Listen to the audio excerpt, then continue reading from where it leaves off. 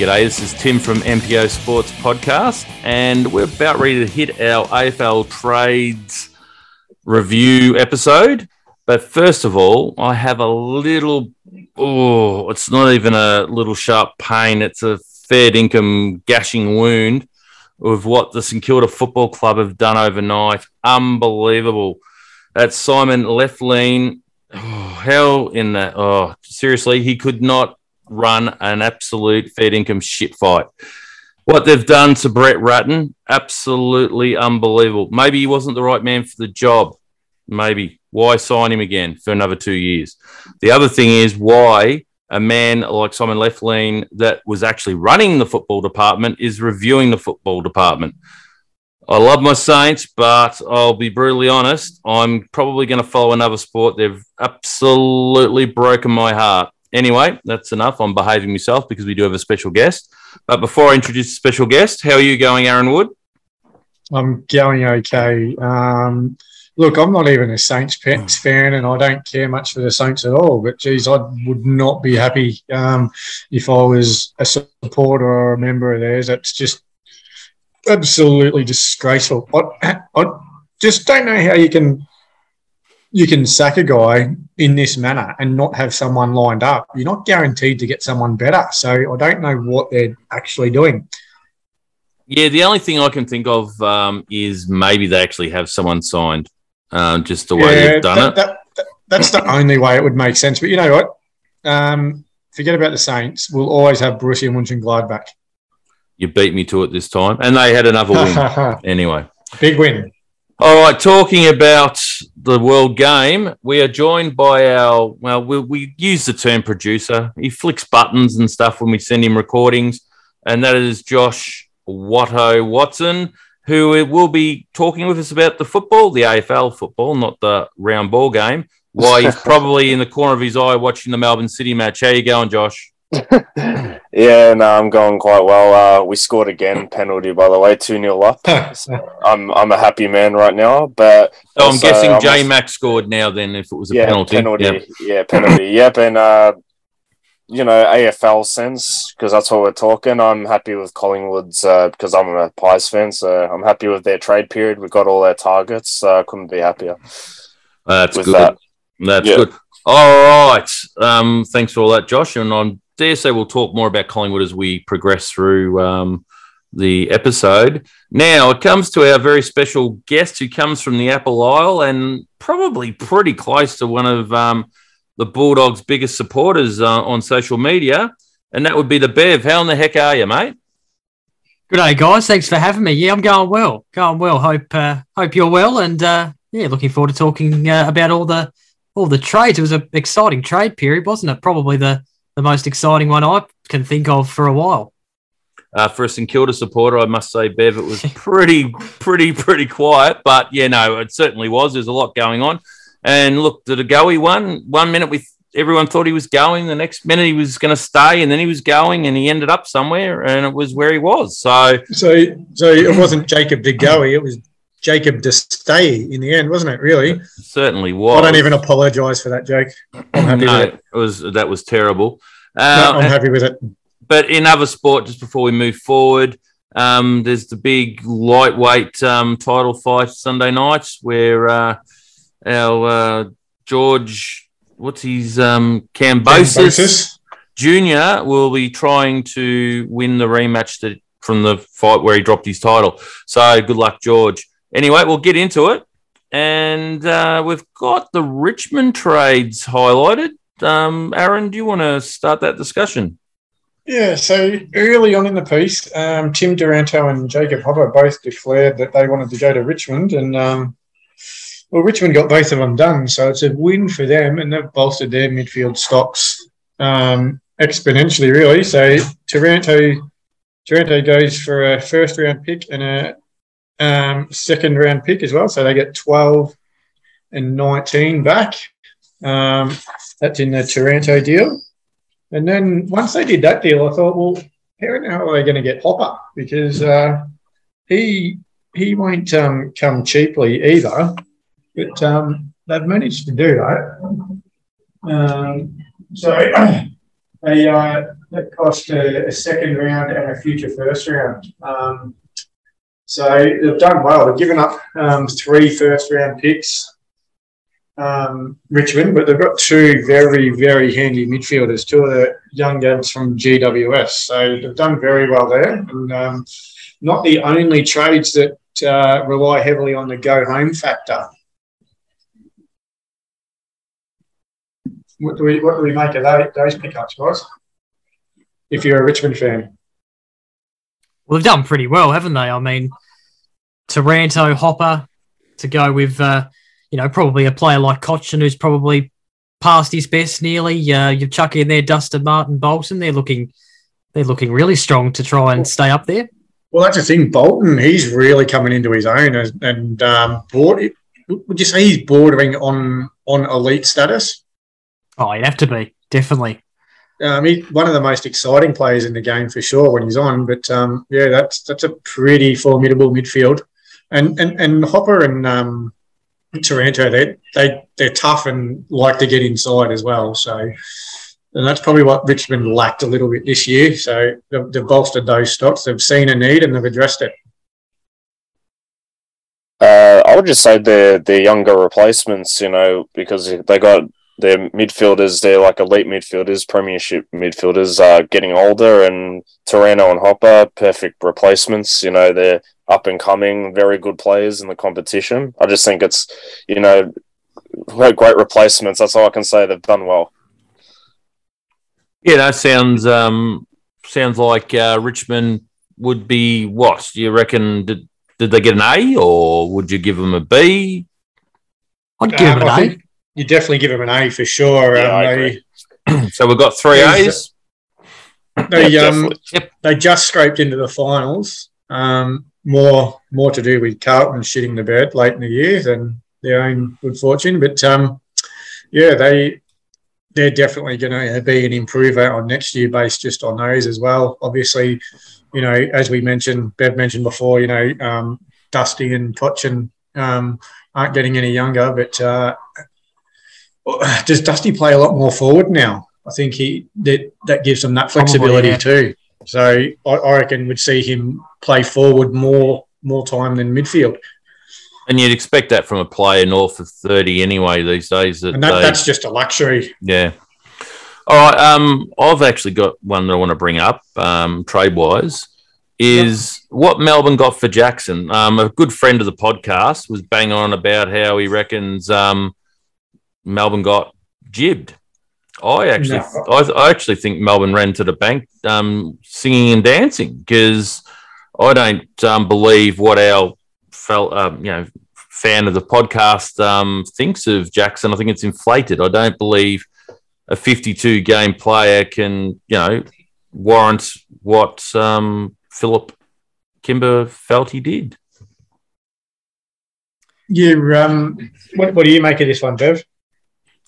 I think I agree. I think Melbourne have got what they probably. It's probably the right compensation. I think. I don't think he's really proved himself just yet. I think he's still got a bit of the potential's there, but he hasn't reached that potential yet. And whether he gets that potential, I mean, who knows? He doesn't do enough forward for me. His rucking is good, but he doesn't really go forward. He's not dangerous enough at the moment in his career. Not to say he can't go on and do that. So from what he's done so far, I think it's probably the right compensation. And of course, he was the winner of the Rising Star last year, so you got to factor those things in. But I think it's the right compensation. Yeah, I'll probably lean the other way. I think Fremantle probably overpaid, because if we look at this year, that Max Gorman missed a few games through injuries, and when Jackson was left to lead the ruck and rest forward and whatever, I think he didn't play as well as we probably would have hoped. So have they given up a couple of first-round picks here for a guy that's just going to be a second fiddle ruck and forward? Yeah, yeah. Sorry, I was going to say. Go, Bev. No, go, Bev. Go. I was just going to say they're obviously thinking about what he can reach in terms of his potential, and as he keeps on growing, they're probably thinking more of what happens down the track with him than what he's done right now, I suppose. Yeah, I see that side of it too, but I think like he's into his played 3 seasons now. So Yeah. once you get to that, I think if you want to invest in potential, isn't that what the draft is for? Well, that's true. And if you're gonna pay up those first round picks, you probably need a proven commodity, more so like what Richmond have done with Hopper and Taranto. And I think, we're 3 years in and he's shown potential, but are we convinced that he's going to deliver on that? No, it's a fair question. Yeah, And the other thing is, being a ruckman, we do know for a fact that they mature later than the average position or position player, or even Point. Yeah. And so we don't know. He may not mature into the ruckman that we think he's going to be. And that's the thing, that they take longer to develop, and they're probably a bit harder to get a gauge on too on their trajectory, aren't they? And Like their they can look window good in the first couple of years. and their peak window is a lot smaller than a lot of other positions because they take that bit longer, and then it's the wear and tear on the body of being in the ruck. Yeah. Perfect example, Jared Witts. I just want to give an example in terms of taking a while to get good. Yeah, sorry, continue. No, you're right. And I just wanted to say one thing before we move on to another discussion point. Is I've only ever probably in my time seen one player's played about 50 games that could warrant some decent compensation, and that was Chris Judd when he first came on the scene, because he was ready and up and running straight away at West Coast. I don't believe I've seen a player that young under 50 games do what he was doing. So Jackson to me is, if you wanted more than what you got, you're dreaming. Is that maybe going from Luke Jackson is a good segue into Brodie Grundy? Yes, well, that is a good point, and we do have our Collingwood supporter on board. We might start with Josh. Okay. How do you feel as a Collingwood supporter letting Grundy go to Melbourne, and do you believe, considering Collingwood didn't have much bargaining power with offloading him because they had to offload him because of salary cap, what are your thoughts? Without, I don't want to go on a mad rant because we got time. But all I can say is, on behalf of Collingwood supporters, we didn't want him to go because of what he was able to do in 2018, 2019. He was a very good ruckman and he offered a lot. But look, it had to happen. We didn't want it to happen, but it had to. That's what we're gonna have to realize. It had to happen because, once again, we stuffed up giving him the 7-year, million a year contract. But the reason he wanted that contract was security. He said that in many podcasts. He said he wanted security. The money was security also. That's another thing. And it was about commitment and security and longevity. But obviously that didn't come into tuition. But yeah, we're not happy, but it had to happen for the future of our club. That's the best way I can really look at it. Look, Collingwood were similar to what they were with Treloar. You were hamstrung. You were paying him big dollars. You wanted to try and keep the goey. Collingwood were never going to win on trading him out. They were always going to... Collingwood didn't have leverage because the way it played out, Grundy couldn't come back to Collingwood. So Melbourne ended up getting him for pick 27, which is probably a lot less than Collingwood would have liked, but they had no leverage with the way it all played out. The only thing that could have helped Collingwood was if all of a sudden another club decided, all right, they're a bit of a stalemate at the moment, and put an offer that was better. Yeah, I want to pose a question to Bev here. So Gawn and Grundy, they've been the best two rucks for a long time in the competition. Do they complement each other, and will it work? Well, Simon Goodwin seems to think so. I don't know. We're not going to know until we see it, I guess. I mean, Gawn, it's not too bad when he goes forward, so I can see maybe him floating a bit more forward, maybe even back, and Grundy doing most of the rucking. But yeah, we're not going to know until it's quite strange actually, because as you say, they were the two best ruckmen only a couple of years ago. They were probably the first two picked in most people's AFL fantasy team, and now here they are in the same team. So I can't wait to see how it works out. I think we're all we're all excited to see if it does work out. Simon Goodwin seems to think so, and I think Max Gawn's on board with it too. So we'll see. I'm glad you sort of brought up the AFL fantasy and Supercoach kind of things because they're the set and forget duo. But obviously you're pretty keen on your AFL fantasy and whatever. Would you pick either of them next year? Probably not. No. Bit of trepidation. I don't think you could confidently pick them. Definitely not. Based on, as I said, do they complement each other? I'm not sure what they do. It's an unusual duo, in my opinion, because Grundy was always touted as like a unique ruckman where he's that extra midfielder. He's he can be very athletic and his ruck work is good, but in terms of hit-outs to advantage, I'm not sure he would be high up there where the Gawn is. He's really high in the hit-outs to advantage. I don't know. They're like opposite. They're opposites to me, and I don't know how Grundy would do if he were to go forward. You know who would have complemented Gawn really well is the bloke that's the number one ruck at St Kilda. Because he can actually play forward. Yeah. That's true. If we were gonna bet on whether it's a failure or a success, which way would you be leaning right now? Failure. I'm gonna say it straight out. I'm gonna give it hope. You're gonna give it hope, Bev? Yeah, I'm gonna give it hope. I'm gonna back Simon Goodwin in and the Melbourne Football Club and I'm going to give it hope. I think it could maybe work out. What's the pass mark though? Do you judge it on that's interesting. The amount of goals they kick between them as well? Because they're obviously going to both float forward a lot, but I don't think either of them is really a reliable enough forward. So let's just, in terms of goals, what would a pass mark be? I don't know, to be honest. That's a tough one. I reckon you'd want at least 30 between them for the season. See, and that's the thing. I honestly don't see them getting there. I don't think wanting 30 from those two, if they're going to be swapping in the forward line for a 22-game season, I don't think that's an unrealistic request. I don't think it's unrealistic either, but I just don't think they'll get there.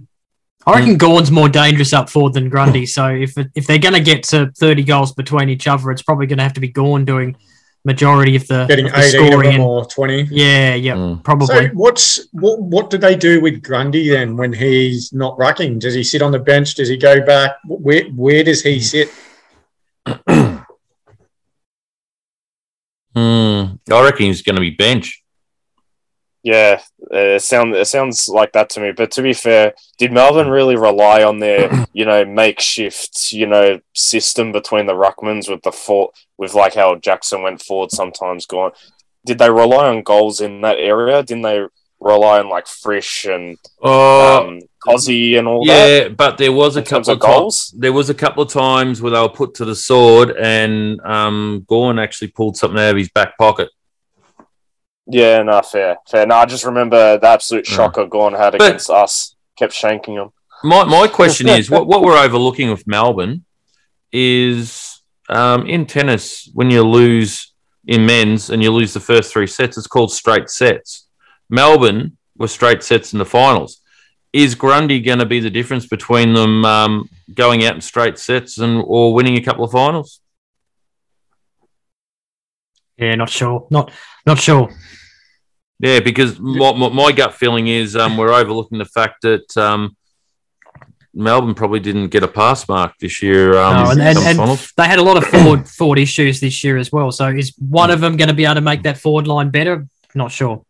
Yeah, we know that Gawn probably doesn't because Gawn was part of it. And, when Grundy goes... And look, they've lost Wiedemann as well, and I know he didn't play a lot of games, but they really probably needed to address another key forward more so than a ruckman, didn't they? Yeah, they certainly did. Because Ben Brown gave him nothing last season or this year. Yeah, true. Very disappointing. Yeah, in fact, he's reverted back to his North Melbourne form before he came over to Melbourne, hasn't he? Almost, where he lost all confidence. All right, now someone that I've crossed paths with as a supporter, Blake Acres. Are Carlton actually happy to have him? supporters. I mean, Yep. obviously the club Yep. are. Yeah, absolutely. He feels a need. Now, he's not going to be, top 10, top 12 in the best and fairest, but we desperately lacked a quality winger this year, and he feels a need. So, not going to pretend he's going to be a superstar, but he slots straight into the 22 and he serves a purpose straight away. He's one of the bargains. He's one of the bargains, in my opinion, of the trade period. I actually believe he could be in your best 12.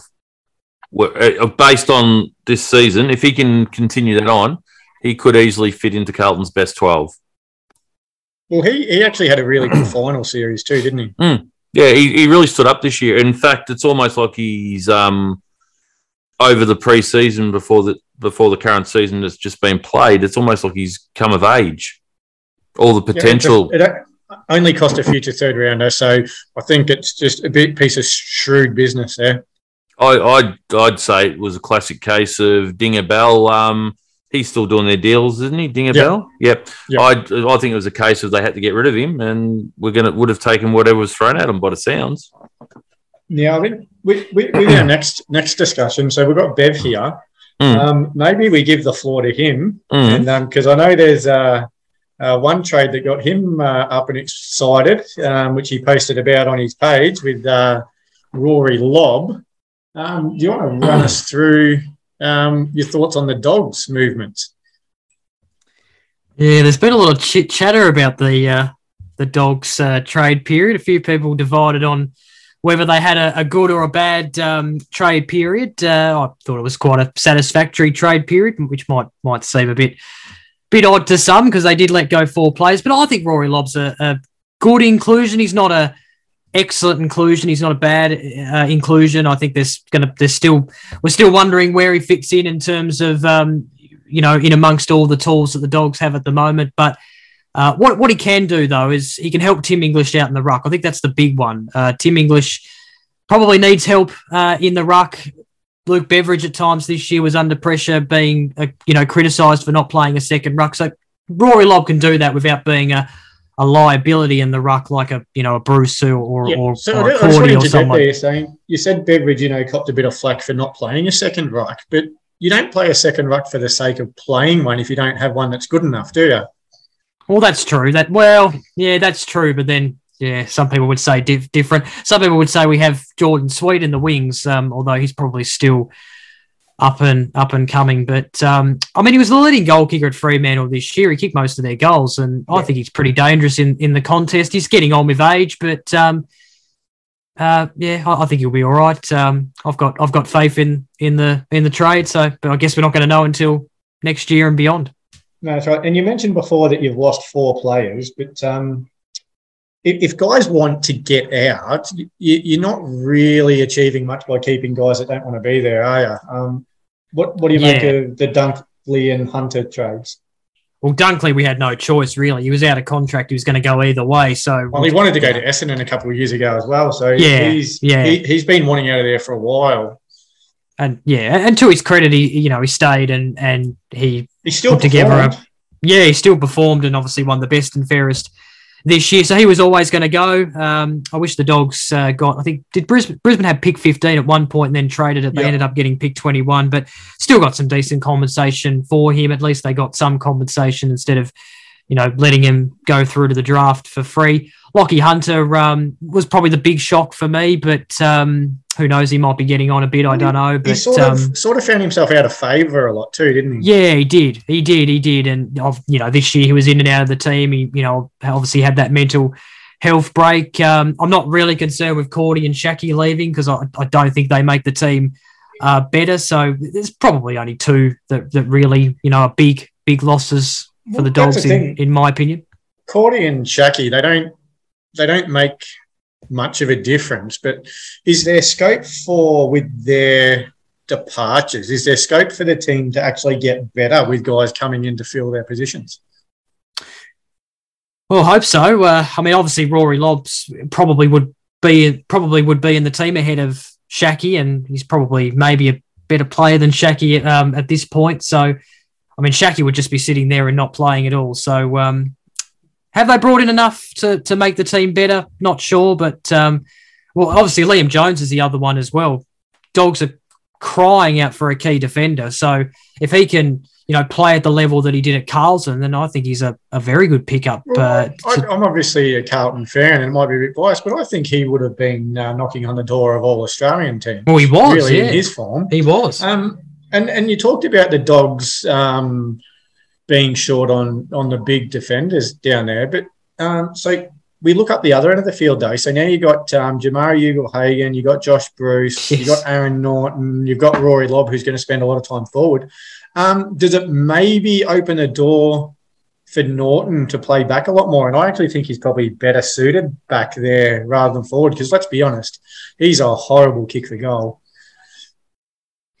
Well, possibly. I do rate him as a forward, so I don't know how I feel about him going to the other end. But how do you fix his kicking, though? That's the big thing. Well, I don't know. Yeah, practice, I suppose. But I heard that Bruce was talking about potentially going back next year, which would be interesting. So with Lobb coming in, it probably pushes. He'll probably play mostly forward and then pinch hit in the ruck. So it probably pushes someone in that forward line out to the back line. Obviously, Darcy could play back. He's versatile. So it wouldn't surprise me to see either Bruce or Norton playing back next year. Well, Bruce did start off up back, I'm pretty certain, when he first started. Yeah, I think you might be right. Yeah. And as you said, with Lobb playing a lot forward, Tim English plays his best footy playing, 85, 90% of game in the ruck.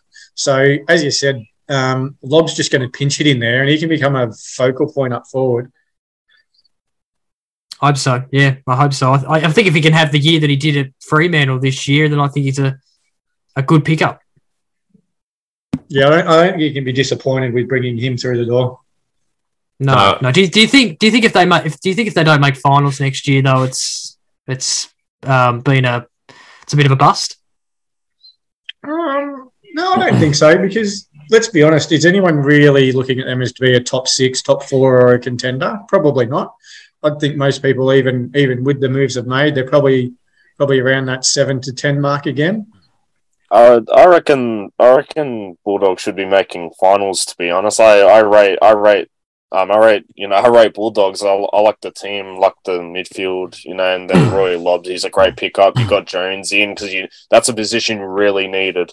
Yeah. Look, I don't know the drop off with you guys, like what happened, but I think I rate Bulldogs as a team. You guys should be making finals, in my opinion, at least. Yeah.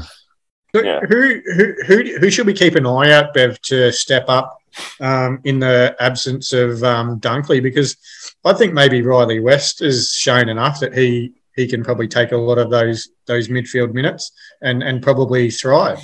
I agree with you. Yeah, I was going to say Riley West to answer your question. I think he's. I think he had a good patches this season when he played. I remember the game against Hawthorn. I think he kicked 4 goals. The one at Marvel earlier in the year. I think he's got. Dunkley's going to be a hard player to replace, but I do believe West can step up. Probably the most likely, isn't he? Yeah, I think so. Yep. Yep.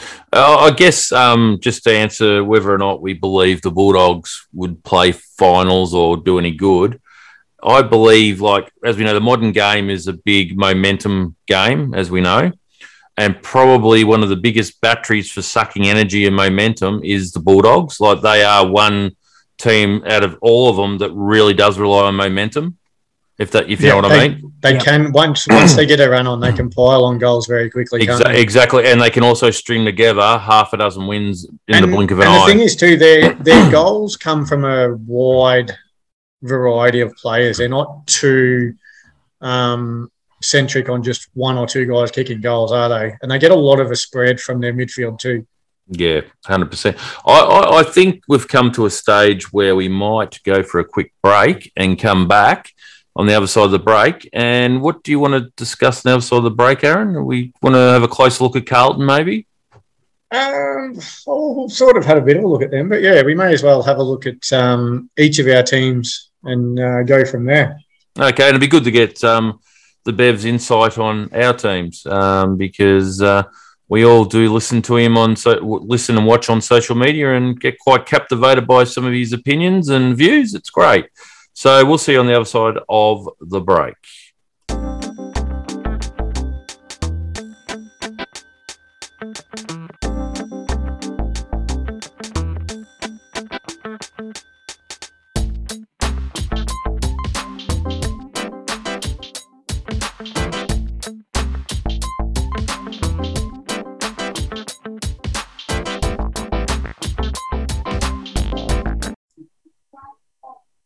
Okay, we're back from the break. We may now go down and finish discussing the ins from the trades for Carlton. So what else was happening for Carlton, Woody? Nothing at all. Blake Acres.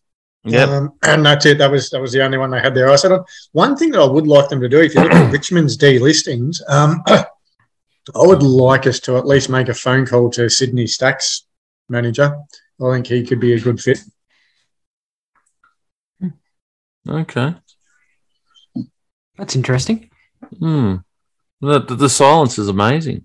Yeah, no, obviously, intrigued everyone with that.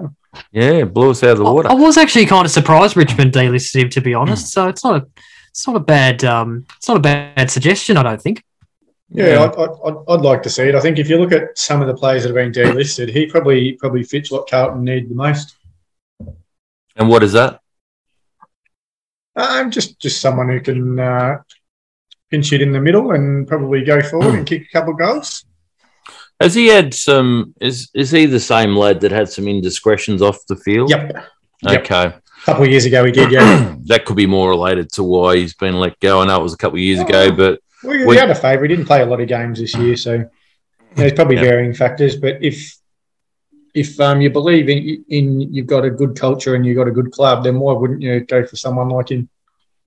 Yeah, well, I still think the jury's out on Carlton's culture. Let's see him string together a couple of seasons of improvement like they did this last season, and then we'll make that call. Because it doesn't take much, as we know, to turn from chocolates to boiled lollies in the current AFL climate. And the only other thing of note that Carlton did was trade out Will Setterfield to Essendon, but I don't think that's really a discussion point. He is what he is. They get a guy that's a big-bodied midfielder that doesn't use it very well. So, fair enough. All right, look, I'll just quickly discuss St Kilda. Basically, we've got Mr. Cordy coming into the club, Zane. Look, he'll possibly make, even though probably the Bulldogs may not miss him as from what Bev was saying, I do think he'll be handy at St Kilda because we do lack a bit of height up back. So I think that's their plans for him. But look, a lot of St Kilda fans are going, oh, we've done nothing during the trade period and that. Well, I look at it this way, St Kilda fans. It means we haven't screwed up a few more trades like we have in the past years. If you don't trade, you can't make a bad one. No, and instead, we've got the picks in the draft to pick the wrong kids in the draft. So we're doing really well. So you got picks 9, 28 and 32. That's not horrendous. Inside the first couple of rounds. So that's a good draft hand. Yeah, I believe so. What do you make of St Kilda there, Bev? Yeah, they were a bit quiet in the trade period. I kind of agree with you with Cordy, I guess. I thought he was pretty vulnerable in defence at times last year. I keep saying he's past his best, but he's only 25, so he can still, I guess, improve or get back to his best. He was once a forward, so I guess he could play forward if St Kilda wanted him to. But, quiet trade period. Is there anyone you would have liked to see St Kilda go after, or? Well, I actually I would have gone after. I can't think of anyone in particular. Like after they lost to Goey, I would have been still trying to have a bit of a nibble at a bit of quality in the middle because, basically St Kilda has Jack Steele, the man of steel. Let's be honest, he's well and truly A grade. I believe Sinclair could go through the middle a bit more than just off the back flank, and he's become A grade. I don't know why they were trying to trade Hunter Clark, because he's probably one of the only 3 guys that have actually got decent foot skills that are going to probably hit a target 85% of the time.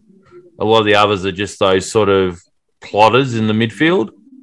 So it would have been good just to get another quality, bloke in the midfield just to that can deliver a ball, etc. You know what I mean? Do you think their lack of dealings may have had something to do with the fact that they were probably overconfident on De Goey? I actually think their lack of dealings is related to, after they lost to Goey, is related to what's happened last night. Did they know that was on the cards? I reckon they knew that. I reckon they've known. I believe they've known that was on the cards. Is my gut feeling, and it's sort of.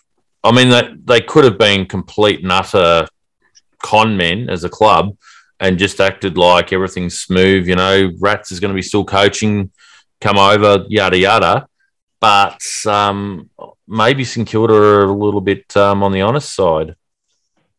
Tim, quick, just a quick question. Do you think it's a big achievement if King scores less than 5 behinds a game? That's good. Josh, if you weren't the producer of this show that does all the editing, I would tell you to jump in a fire truck. No. I love Maxi. I love Maxi, but he needs to practice his set shot on goal. You know what St Kilda need to do, and look, I got relatively pissed off. I'll use that language. I got relatively pissed off when people were saying, "Get Lloyd to show him how to kick for goal." Well, let's just look at a few facts. Lloyd's a left footer. Let's be brutally honest. Left footers are a breed upon their own. They do actually, unfortunately, have a slightly different kicking action to a right footer. Agreed? I agree. Yep. Right. Why would you want someone that's, I don't know what number he is in the goal kicking history, right? There's only one of 2 blokes I would have wanted to work with him. Is the Chief, and he's your second choice. The other one is the great man Plugger. Who had, Woody, you've said time and time again, who had the best routine for set shots you've seen?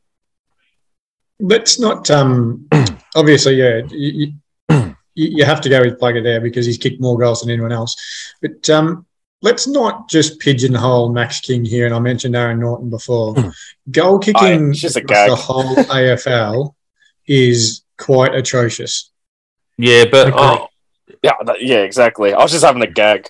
I was just having you're fine, mate. You're fine. I'll run into you at a Melbourne City match and be able to plant your head into the concrete. That's fine. But what I was going to say is goal kicking itself is not a problem in the AFL. Set shots for goal is the problem. That is the curse. Yeah. Because we've seen a lot of miraculous goals kicked in play. It's the set shot that is... And it's an absolute joke. You get paid. That's where you win and lose games. That's right. Yeah, so to say goal kicking itself, the problem's a bit too broad. I would argue that we're still seeing some super goals in play. It's the actual when you've got the brain that's going to play part of the process seems to be the problem, which is the set shot. No, but still like future tense. I would love a Max King at Collingwood. That key forward really need, but we can move on. Daniel McStay. You do realise that Max King grew up being a St Kilda member and supporter, as did his brother.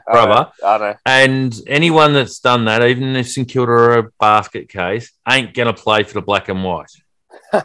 So we got to segue into the black and white, are we? Well, they as well. They were might as well. busy, So weren't they? Hit it running. What are your thoughts on your club's, bargain basement prices of letting players go and then buying from the $2 shop to get players in? No. That's a good analogy. I like that one. But look, these are all the targets that were pretty much, we wanted. Billy Frampton, we need some we need some more tall stocks in defence. Like, we do have Murphy, but he got lucky not getting injured because he's been really injury prone. So I reckon Frampton's a really good in. I'm going to say something here. I rate Nathan Murphy higher than Darcy Moore.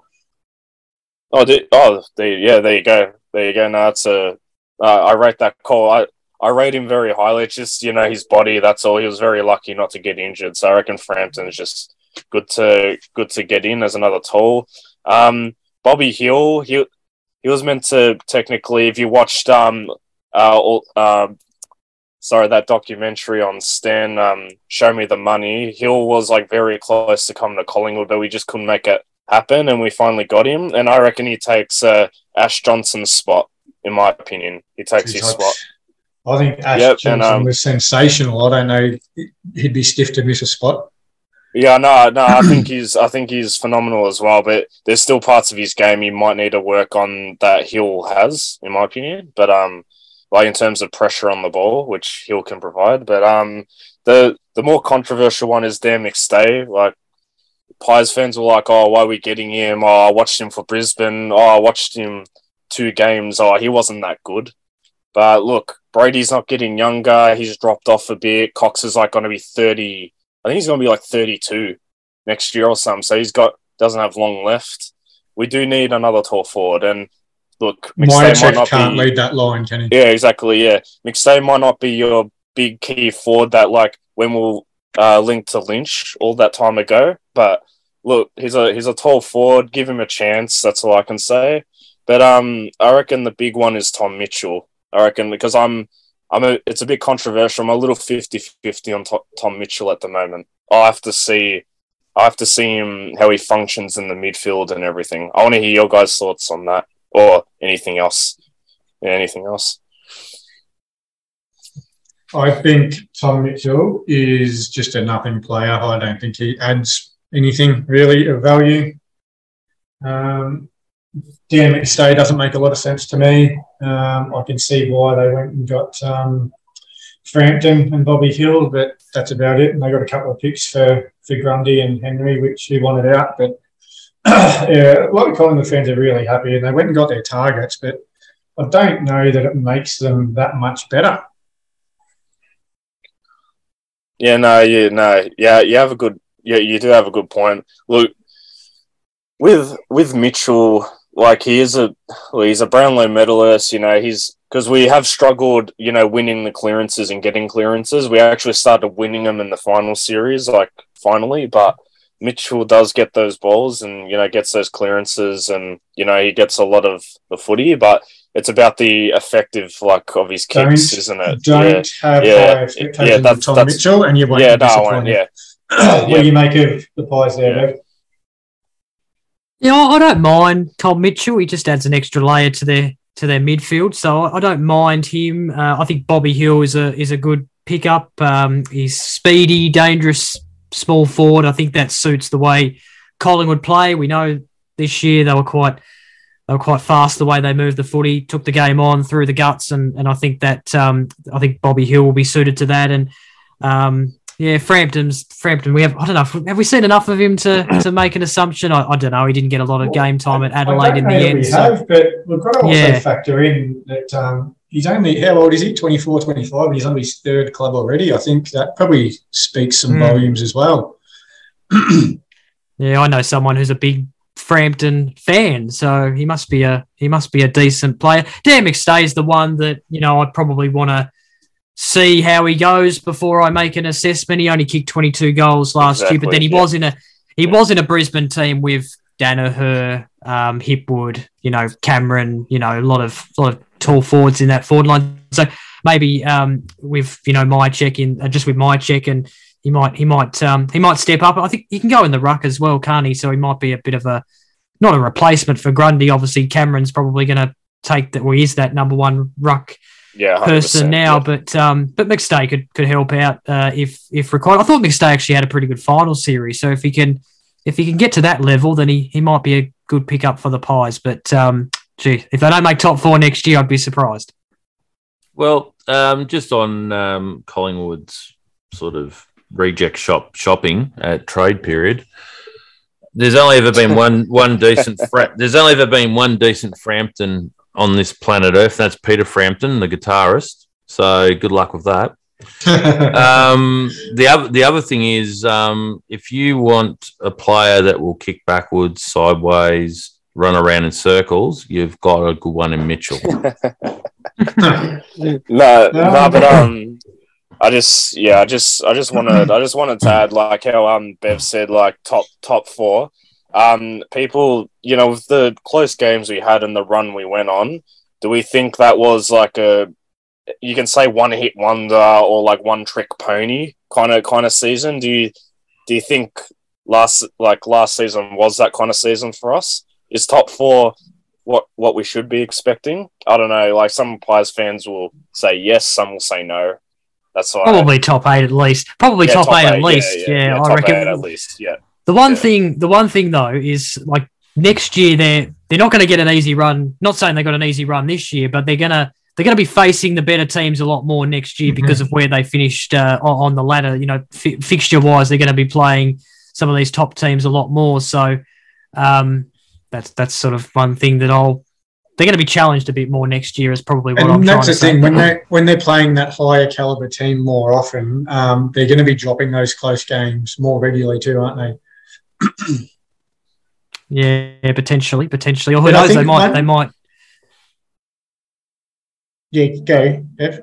Oh, they might not be winning. They might be winning a bit more than what they like margin wise. I don't know. They might be. Well, that's the thing. You can look at it one of two ways, can't you? That they might drop them, or have they just got that character and that resolve about them and that will to win?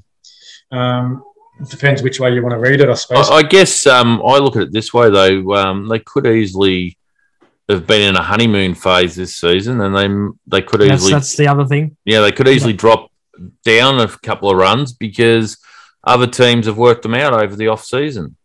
And I don't think many of us would be disappointed if they did fall out of the eight. Yeah, look. I'll always back Port Adelaide for being able to wear the prison bars just because Collingwood don't want them to wear the prison bars. That's another 4 hours of a podcast right there if we want to go into that.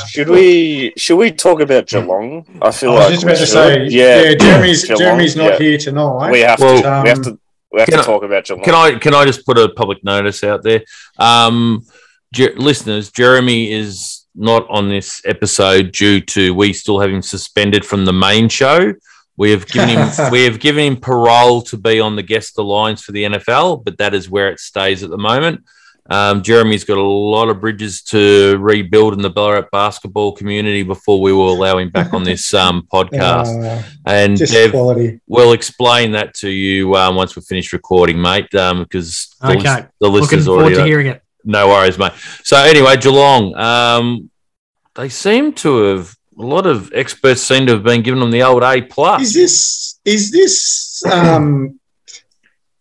we ever seen a premiership team improve their list this much? A month after winning the flag.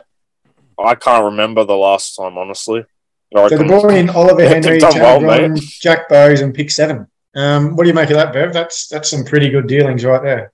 Yeah, well, you can't really argue with that, can you? Ollie Henry's. He's probably still got some growth to come, and Tanner Bruin's an exciting young player, and Jack Bowes, he's probably a decent pickup and pick 7. So Jack Bowes, a former top 10 pick, and pick 7 for a future third rounder. That's good business. Oh, 100%. Has to be. And this is what they've done well. Well, they've done this well, haven't they? The last, for many years now. Well, they've got pick 7 in, and that's the highest they would have drafted in a long time because, they've made how many preliminary finals over the last 12 or 14 years? A ridiculous amount, but they just seem to be nailing those picks and the trades and the development of the young guys that they get in the second and third round, and they're finally picking fairly high. So.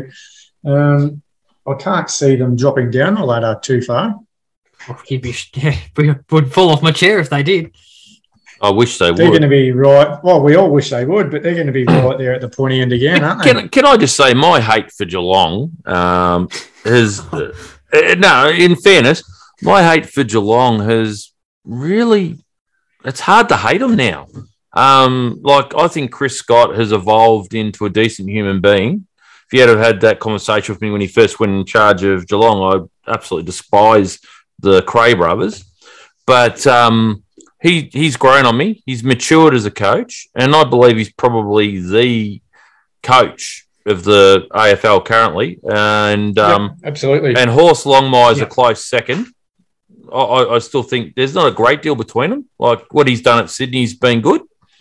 But Joel Selwood, if there is not a St. Joel when he's no longer on this planet, there is something wrong. That guy is an absolute dead set legend. Some of the stuff he does outside of the game and also a ducker. That's all I'm going to say. And sorry, yeah, but I can overlook the ducking. Sorry, with the sort of stuff he does, he is a decent human being. He's won me over, and there lays a big question: who replaces him as captain? Not sure. Tom Stewart's probably the obvious one. Yep, that would be my answer. You can't give it to Tom Hawkins. He's just going to have a swan song next year, so you wouldn't want to give too much for him. One that I wouldn't mind throwing up there, he sort of flies under the radar and just seems to have the right attitude. Jed Buse, I think he might be a bit of a left field option for captain. He's underrated, isn't he? He's like one of the most underrated players. He doesn't get talked about much. I like that. I've realised that over the years, he hasn't. I really think he's underrated. That's just my opinion. Is that Andrew Buse's son? Yep. So he was an ex-Geelong captain. His career got off to a slow start too. Like he was probably on the verge of getting delisted at one point, but he's forged a nice career for himself the last few years. Yeah, and look, he's captaincy runs in the family because his father was captain of Geelong at one stage before he went up to Brisbane. He's got the right attitude and he's got the right attributes. If they wanted to, maybe look away somewhere other than Tom Stewart. Yeah. So do we all agree Geelong was A+ or were they A++? Well, given they were the premiers, they have to be A, wouldn't they? In terms of I think they've nailed this trade period. I don't think they could have done any better. No, and look, in fairness, it probably makes it a little bit easier at trade period to a degree. If you're the reigning premiers, you've already got to need to convince too many players to come over. That's exactly right. It's just whether at your end you can facilitate it. So it makes it a little bit easier. I just want to end this on a low point. A+, absolutely, but I hope Ollie Henry enjoys playing in the VFL in the next few years. That's a bit harsh. Anyway, it's probably a good stage of the podcast to go into the discussion points you've listed, Woody. Happy to go off that?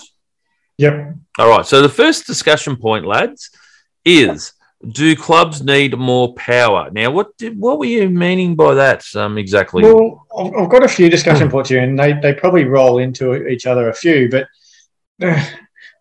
a few, 8-9 years ago, they brought in free agency, which was meant to be after playing for 8 years, you qualify for free agency, which means you can explore the market and you can sort of pick your next destination. But now we've got first, second and third year players doing it. And clubs don't seem to have any power to do that. A player just says, I want to go to Gold Coast or I want to go to Fremantle or whatever, and it just gets done without any resistance from the club. Is it about, they need a bit more power? Is it about power, or do they need a bit of ding a bell in them and just say no? Well, I don't know what it is. Do they need more power, or do they just need more balls about them? I'm not sure. Well, I would have thought for a 3 or 4 year player, they just need more guts, to be honest. But you're right, at the other end, when they're up around that, unrestricted or restricted free agents. It's a different ballgame when they qualify for free agency, but there's plenty of guys that don't qualify and they seem to get to dictate where they go. Yeah, see, I would have, if I was North Melbourne, I would have made Jason Horne-Francis sit out football if he doesn't want to play for us. But I'm a mongrel. But No, I sort of agree with that. And one other thing, I think that the first round draft picks, they get signed on a 2-year deal. That doesn't give this club any security. I think they probably should be signed on a 4-year deal. So the club gets some security and guarantees from taking a guy with such a high pick. Well, I think what I mentioned on our chat, and this goes into the next question, and I actually, for the next question, would love to hear the other guys' opinions, is the draft age. Like most US sports, they're 21 by the time they get drafted usually, aren't they, if they've gone to college? Is that correct? Yep. I'm wondering whether we should be looking at something similar in the AFL where they go off, get their degree, their trade, whatever it is, before they become a professional athlete. And then you've got more maturity. You've got the possibility that they're going to be more inclined to be happy to move away from their home state if they're in another state. I actually think there's a big argument because, as we know, the male mind in particular can't really think about consequences and abstractly until after they're 25. And we do have a lot of dinglings that are under that age that play AFL that get themselves into a lot of trouble as well. So there's that side of it as well. What's everyone's thoughts about the draft age? Is 18 or 17, whatever it is, at the time when they get drafted, too young? I'm going to throw this over to Bev here and also say if it is too low, what's the alternative and the solution, do you think?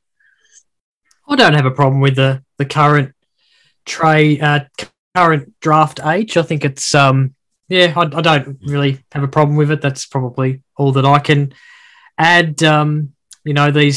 These players coming through have just invested with their footy, and I think if we do raise the draft age, who's not to say they won't still put all their eggs into one basket being footy. So there's no guarantee they'll go off and do a trade or whatever. So I think 18. Is it 18, 17, 18? I think 18 is fine. 18, I think you're basically an adult.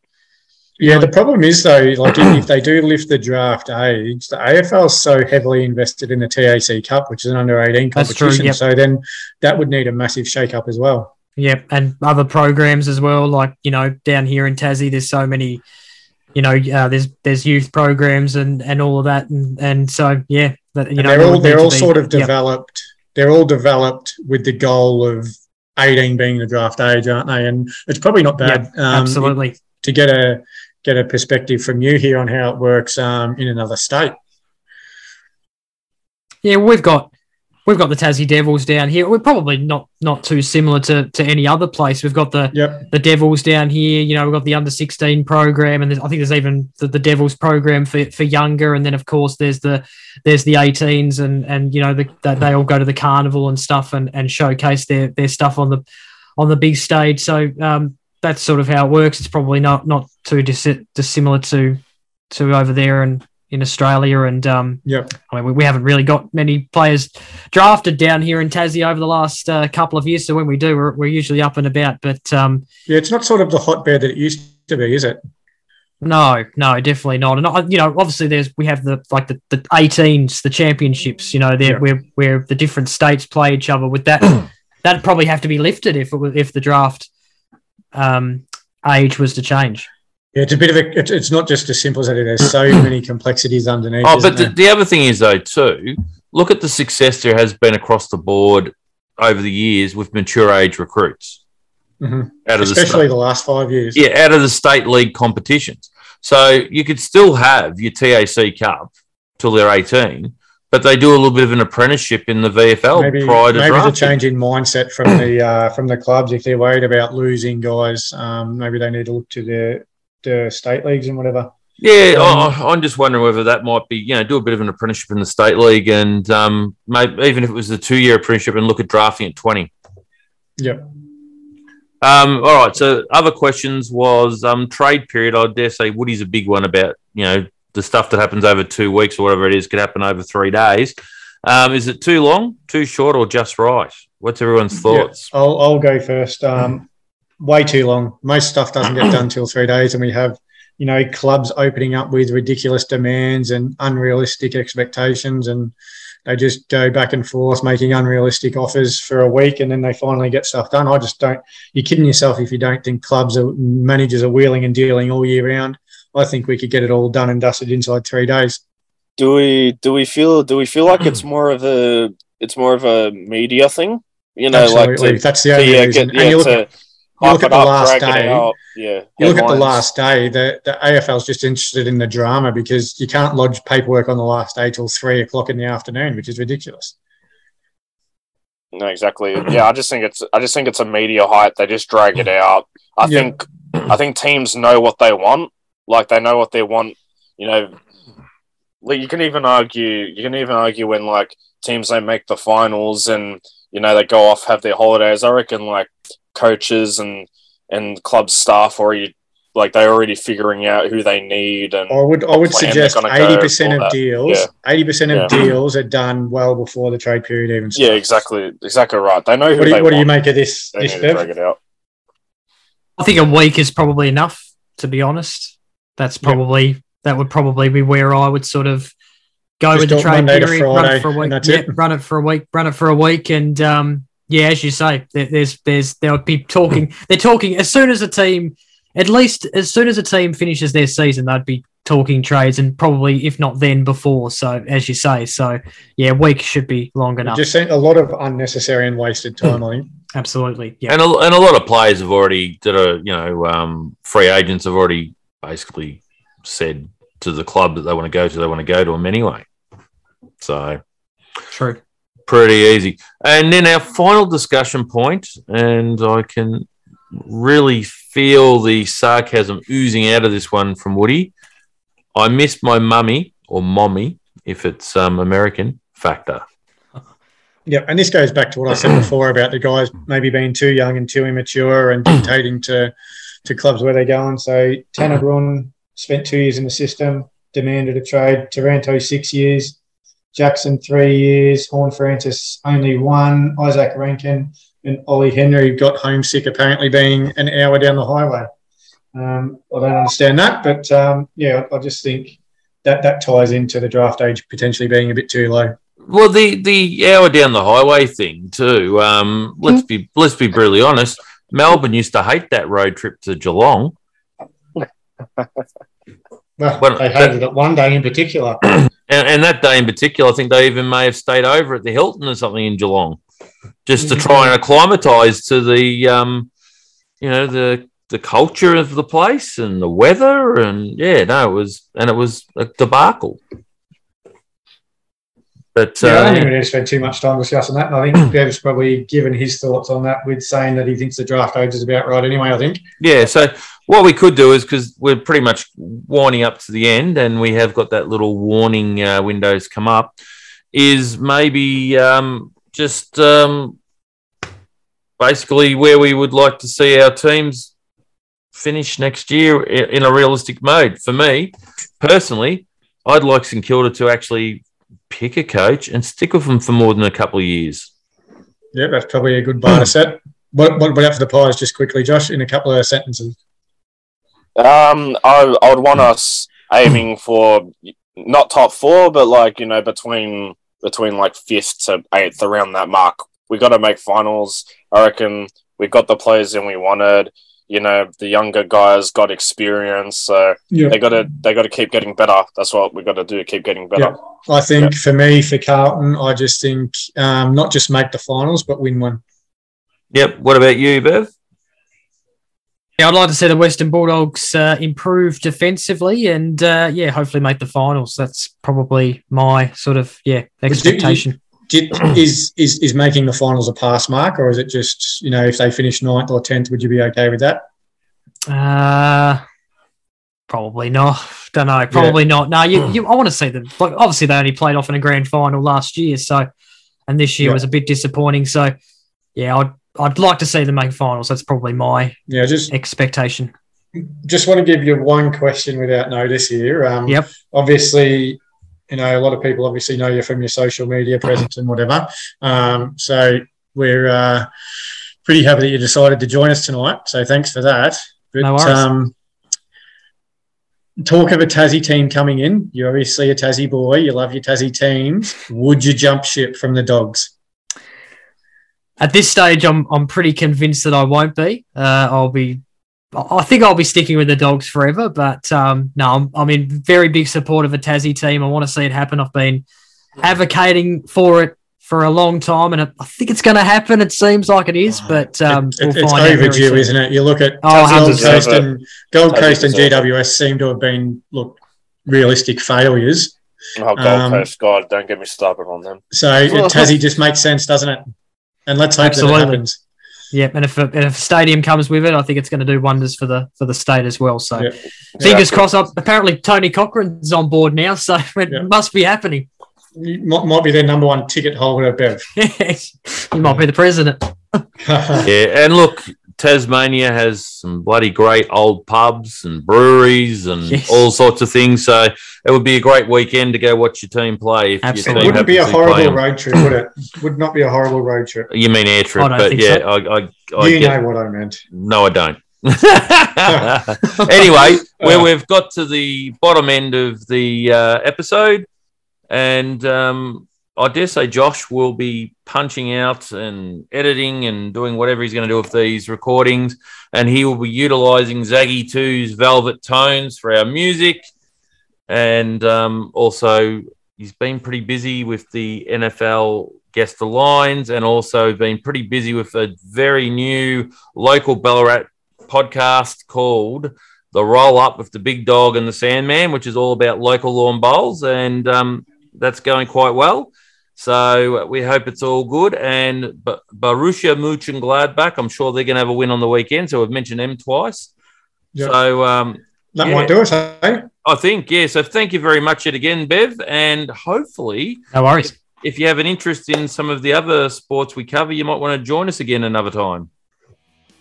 Sounds fun. No worries. So Turu from me. All right, thanks, guys. Gotcha. See you all.